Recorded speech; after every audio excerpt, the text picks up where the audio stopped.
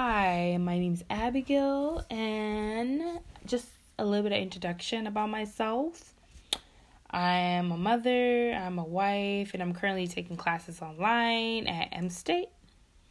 I'm trying to get my HR, and I decided to basically start a podcast because I was told by people that I love to talk, and I guess since I love to talk, why not talk about something that really mattered to me, and that's sexual abuse and basically in the African community and how it has an impact on a child's life and basically like turn a negative situation into something positive.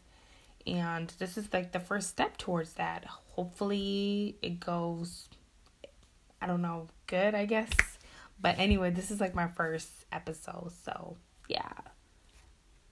Thanks. Hi, my name is Abigail, and this is my first podcast. But I decided to start something to talk about the situation in my community, in the African community.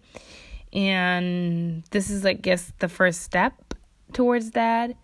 And I do love to talk, so I feel like why not start a podcast talking about stuff that do matter to me and trying to do something positive with something that happened to me as a child. So trying to switch a negative situation into something positive, I guess.